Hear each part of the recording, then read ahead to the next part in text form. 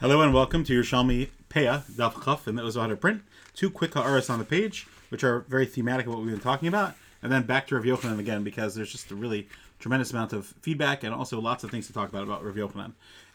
Okay, so we talked about earlier that basically one of the logics behind having to give Peah from two different fields is if the field is separated and it's going to confuse people, so we have to split it. So the Gemara here talks about two such cases. Amas Hamayim is what the Mishnah is talking about, whether you have a water channel that's bisecting two fields, and how do you determine whether that interrupts for you? Huda says it does. What about the hills?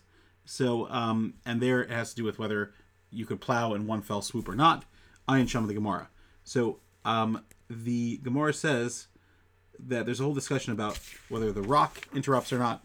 But I want to come on to so just again, we see the same theme that one had to make sure not to confuse the aniyim, and one of the things that are interesting is that the Mishnah says charuvin, that when it comes to Carobs, it's according to one shot in the Mishnah, it's not interrupted by a fence. Kol rowan zeh as long as the trees see each other, which is Machlokes Mefarshim. What that means, the Mara Fulda says it means that the trees see each other, or according to the Rambam, it means that two people standing next to a tree could see each other, which is a big difference because the tree is extremely tall. So basically, the way that the Mefarshim explain it is that the carob tree, by definition, is always a loner tree because it's not planted in orchards of very, very cramped spaces. It needs lots and lots of space between each other. So therefore, it's the norm. So again, the psychology is that when an ani comes, he's not going to think to himself,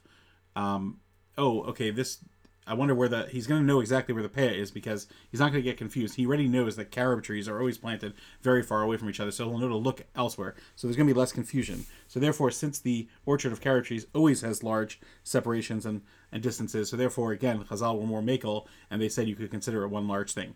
And then the last thing is that Rabbi Gamliel says that Noagan Hayu Beis Abba, my father's house, they would do exactly what we just said, to give a single Peah for olive trees, even though they were in different places. But again, within some proximity, like we were talking about, on the Charuin for the carob trees, called Ruan Zeh, they followed the Mishnah exactly what we said. And again, who was Rabbi Yehuda?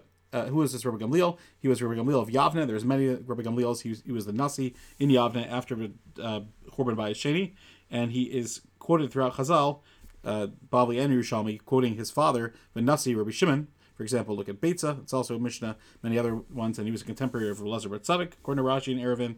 And that basically is who he was. Let's talk about Rav Yochanan, some fascinating things.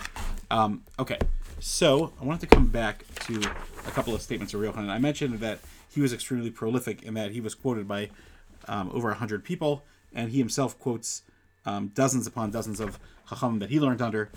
He had many, many Rabbeim. Some of his most famous ones, just if you want a small list, is... I will do that right here. He had many, many Rabbeim. Yehuda Hanassi, and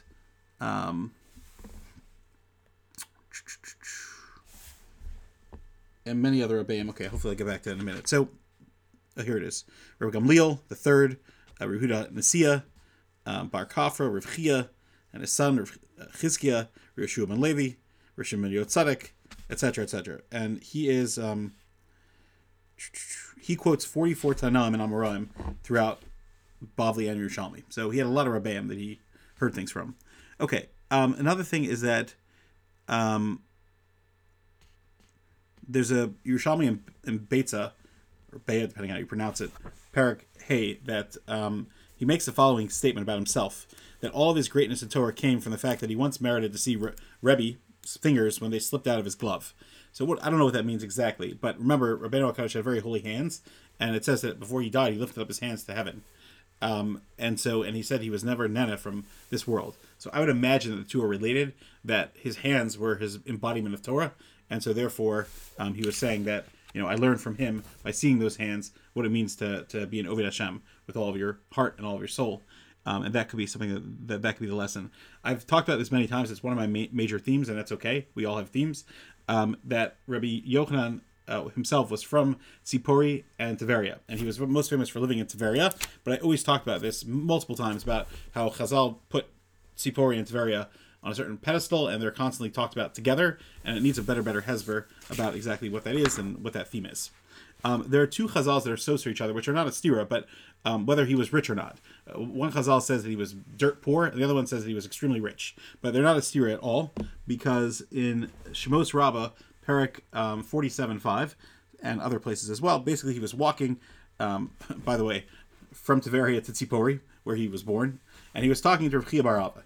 And they passed by a field, and Yochanan said, this used to belong to me, but I sold it so I could learn Torah. Then they passed by a vineyard, where Yochanan said, this vineyard used to be mine, but I sold it so I could learn Torah. Then they passed by an olive orchard, and Yochanan said, this used to be mine, but I sold it so I could learn Torah. Rav Chiya bar Abba started to cry. So he said, why are you crying? Yochanan said, why are you crying? Rav Chiya said, because you left nothing. How are you going to support yourself in your old age? So Rav Yochanan told him, Chiya, my son, no, you know what I did? I sold something that was given to mankind in 6 days. And he quotes a pasuk, Hashem created the world in 6 days, but the Torah was given in 40 days.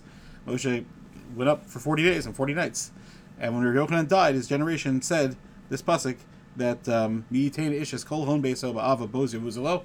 So again, basically, it seems like he had inherited a large estate, and he supported himself for a long time until he ran out of the money. So he was rich. He supported himself without getting involved with the finances. There's many stories about different gedolim that had different portions of land or different stuff. Carobs, who lost his dowry, and many other people as well that were able to dedicate themselves to Torah instead of worrying about the business part. And again, we find that the Gemara in Tainus, the Bavli Aleph and Aleph, so it says that Rav Yochanan and Ilfa were learning and they were terribly poor. So again, the Tolas Tanam Amram says explicitly that this was after that story happened, where he ran out of money. So they said, let's go take a business that Efes Galil Evyon, but there will be people that are poor. Famous Gemara.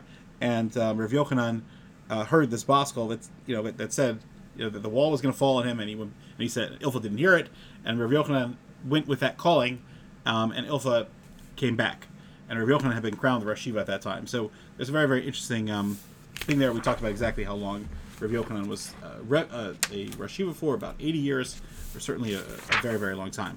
There's one last thing that I wanted to mention, which I found very, very fascinating about Rav Yochanan's life in Chazal as well, and that is his reluctance to become a Rosh Yeshiva, and how he accidentally kind of ended up in Tiberia, where he proliferated so much of his Torah. And where is this? And this is just really, really fascinating. Give me 1 second. Put a marker over here.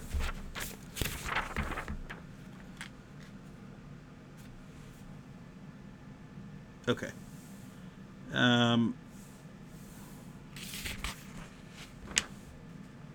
Here it is. So after the passing of Chizkiah, the son of Rav Chiya, one of Rav Yochanan's many teachers, he wanted to establish his own yeshiva. And this is, Tosas brings us down, Gittin, Daf, Peah, Dalet, and Beis. And there's also a Gemara, Bava Kama about this. So even though his other teachers were alive. So at the time, the Nasi's official residence was in Tzipori. Rav Chanina was head of the yeshiva there that had been founded by Rabbi.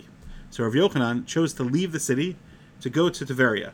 And the Yerushalmi and Beitza, Perek Aleph, right at the beginning, says Rav Yochanan left Tzipori for Tiberia because Rav Chanina, who was the Torah leader of Tzipori, ruled differently. Rav Yochanan left Tzipori to go live in Tiberia, where he's most famous for living, because Rav Chanina, who was the leader of Tzipori, ruled differently than him in many other cases, and he didn't want to weaken his teacher's authority, so therefore he moved. Also, Rav Yochanan established his yeshiva in Tiberia because that was one of the few places that were avoided the Roman rules. It was a hot climate, and they didn't like Tiberia. And he did not plan to run the yeshiva, but again, I mentioned that story in Tainus that talks about him running the yeshiva.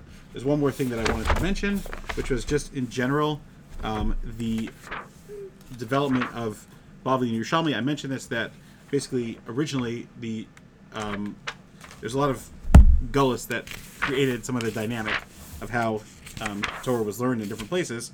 But basically, with the destruction of the Bayis Rishon, the Jews of Eretz Yisrael went to Bavel. So Bavel became the place where the Jews went after Bayis Rishon. About 50 years later, the Babylonian Empire was conquered by Paras Umadai of Hanukkah of Purim note, and some Jews came back, some Jews didn't. There's a whole conversation about when the Jews came back, etc., etc., etc. We know that Achashverosh's son, Daryavesh, the son of Esther, and Achashverosh is the one who eventually let the rebuilding of the Beis Mikdash happen. We know that there was many people that tried to stop it when it was originally started again and allowed. And we know a lot about Daniel, Ezra, and Nehemiah, or specifically Ezra and Nehemiah, and they're coming back to Eretz Yisrael.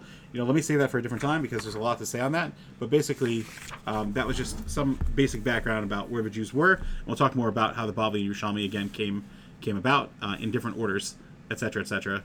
Obviously, the Yerushalmi came first, and the Bavli refined it and argued with it as well in many ways. Have a great day.